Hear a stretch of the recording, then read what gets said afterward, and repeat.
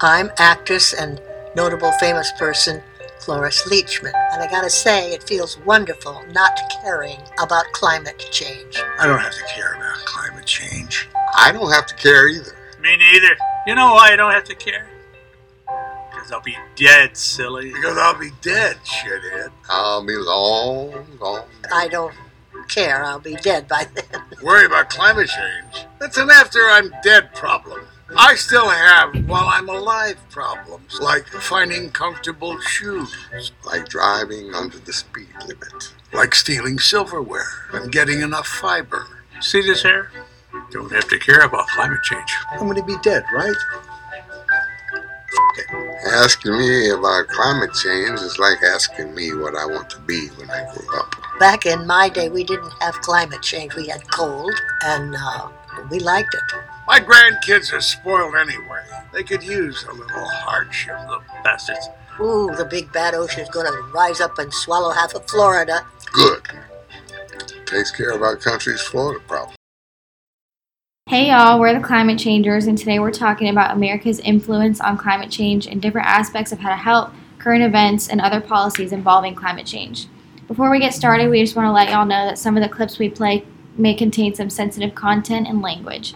I'm Elif Turker. I'm Anna Pecoro. I'm Mary Kokenauer. I'm Hallie Lindsay. And I'm Lane Zawacki. Hello, guys. We have quite the podcast for you guys today. We're excited for all of you to hear it. We have different segments lined up where some of us are going to cover interesting topics and details. We will be diving into the world of bottle bills, the Paris Agreement, and what people really mean when they say climate change. Overall, we really want to focus on America's impact on climate change. First up, to dive into the facts surrounding the history of climate change is Anna. So just to give you guys some background information on climate change and how we have handled it in the past, I want to talk about the history and the previous policies that have been implemented. So it actually took almost an entire century of research to convince the scientific community that human activity was actually altering the climate of our planet. And even still, there are plenty of people who continue to doubt its existence. Oftentimes, too, I'll come across people who acknowledge that climate change is real and happening, but say that they don't think there's anything specifically that they can do about it to make a change. But we're here to tell you that there is so much you individually can do. So let me first explain exactly what climate change is and its causes. I feel like I can't talk about climate change without mentioning the greenhouse effect, which is warming as a result from when the atmosphere traps heat as it radiates from the Earth's surface towards space. The process of heat exchange between energy from the sun and the Earth has been a constantly occurring process. However, this becomes an issue when the energy leaving the Earth gets trapped and leads to warming. Certain gases like CO2, N2O, and CH4, among others, contribute to this by being semi-permanently present in the atmosphere, and they absorb energy from the sun, thus preventing the proper exchange from happening. Also, the presence of lighter environmental components such as icebergs and clouds reflect light, whereas darker things like the ocean absorb light. These harmful gases that get trapped in the atmosphere are increased by human actions such as burning fossil fuels and the clearing of land by agriculture. This inevitably leads to increases in temperature, which causes melting of icebergs and increases the overall sea level. Again, this increase in water and decrease in ice continues the cycle of trapping heat and warming the planet. And although we are increasing the size of our oceans, we are decreasing its quality by dumping trash, oil, and plastics into the waters. I actually have something I wanted to add about this because I recently learned when I went to get my hair cut here in Athens that you can donate your hair to clean up the ocean. I told my hairdresser that I was interested in donating my hair within the year, but I was worried about the length requirement, which is usually around 8 inches. She told me that now you can donate your hair of any amount to be used to help clean up the ocean. I thought this was so cool and is something super easy that almost everyone can do to help make a difference. So if you're looking for an easy way to change global warming, go get a haircut. A lot of people ask how we know that changes in the sun's emissions aren't the problem, but NASA actually has satellites that have been measuring the energy output of the sun since 1978. This information has shown that there has actually been a drop in solar radiance over time, thus ruling out this as an option. So looking at the previous policies that we've been a part of, there have actually been several policies and motions currently in place in the U.S. to help lower and monitor the rate of greenhouse gas emissions and their release into the environment. While these are intended to do good, they're changing too little and too late into the game. In order to see change at a quick rate, these must be pushed even further to drastically reduce greenhouse gases from entering the atmosphere quickly. Some of these previous policies include the Clean Power Plan, which is a plan that requires the EPA to work with states to lower the greenhouse gas emissions. There has been advanced research project agencies to help research and develop programs that can drive the progress in clean energy technologies and their implementation. This goes hand in hand with energy policy laws that mandate the Department of Energy to partner with sectors to research, develop, and deploy clean energy technologies. The Natural Gas Star program has been implemented, which is a voluntary program that works with businesses to reduce their emissions, as well as the fuel efficiency and emission standards have had regulations implemented that require the Department of Transportation to set standards on fuel efficiency and emissions from vehicles. And last but not least, the Paris Agreement was a policy that united nations by coming together to fight the widespread pressing issue of climate change. This agreement sought to fight global warming by taking action and investing to achieve a low carbon future. One of the main goals of the agreement was to ensure that developing countries were also equipped to take climate change preventing measures. The United Nations has a great article available that goes into further detail on all the specifics of this pact and each goal it has set into place. The main thing I find important about the agreement is that it was a way to bring together countries to forget their differences and join together to fight an issue that is impacting every single one of them. Of course, though, it's just too good to be true because in June of 2017, President Trump announced that the U.S. would cease all participation in the Paris Agreement because it would undermine the economy. But Hallie has done more research on this, so she can give more details about it than me. I announce the withdrawal of the United States from the horrible, costly, one-sided Paris Climate Accord.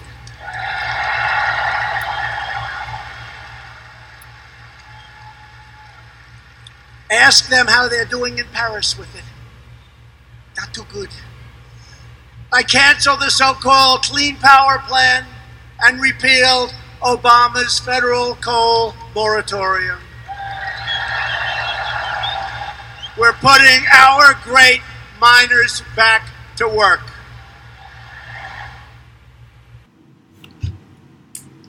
Yeah, so that's Trump's opinion on his withdrawal, but for those of you who do not remember, President Donald Trump gave a speech on June 1st, 2017, withdrawing the United States from the Paris Agreement and ceasing all implementations of the Accord's policies.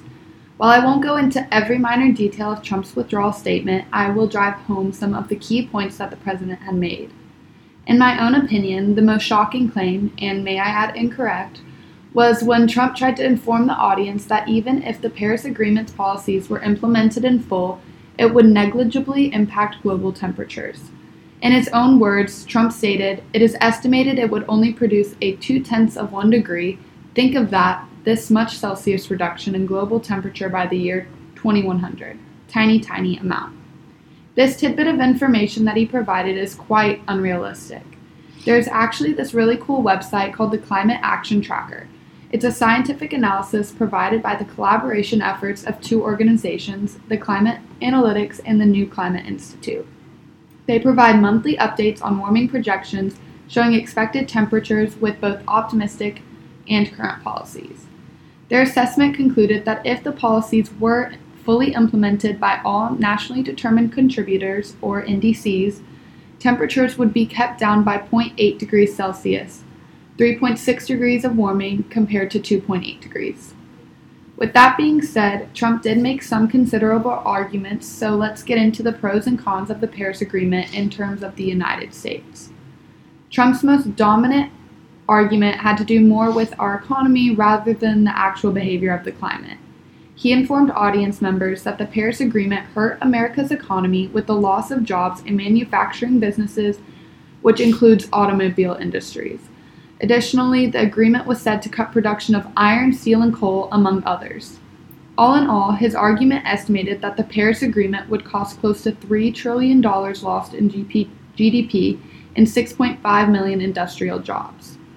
However, there are two sides to every story, and the Climate Analytics take a much different take on the agreement in terms of our economy. They write that many other studies showed that the agreement's policies can lead to economic growth. To back up this claim, they use a study from the OECD, or the Organization for Economic Cooperation and Development, which shows that countries could expect to see a 5% boost in economic growth by 2050 if they pursue policies that are climate resilient and then transition to low carbon efforts. While Trump definitely raised his concerns regarding how the Paris Agreement would directly affect the U.S., he also mentioned possible renegotiation, stating the United States will withdraw from the Paris Climate Accord but begin negotiations to re-enter either the Paris Accord or a really entirely new transaction.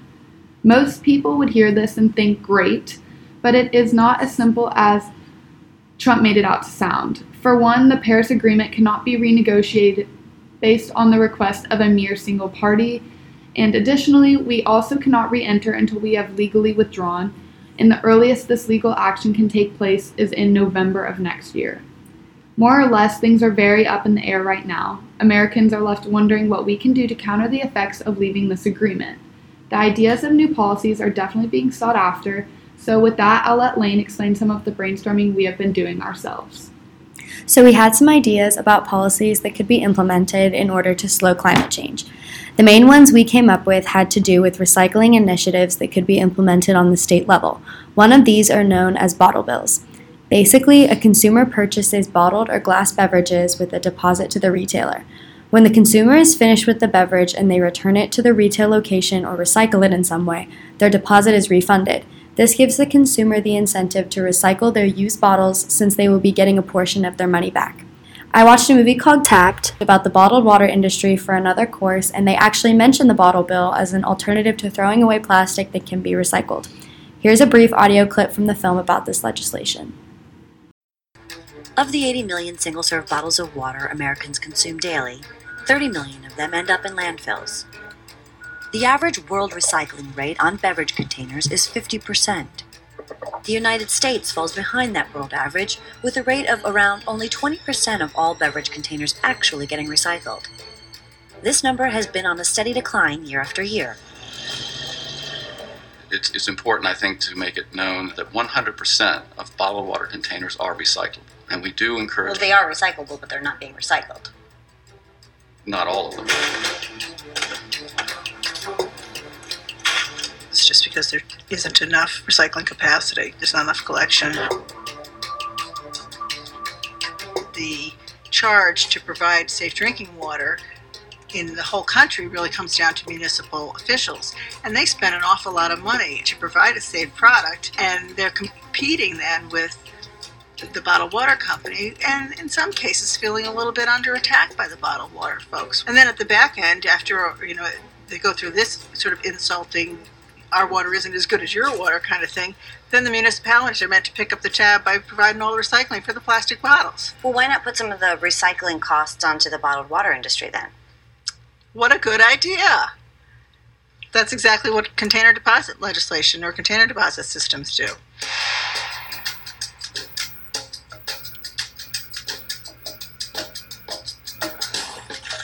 Only 11 states offer container deposit legislation, also known as bottle bills.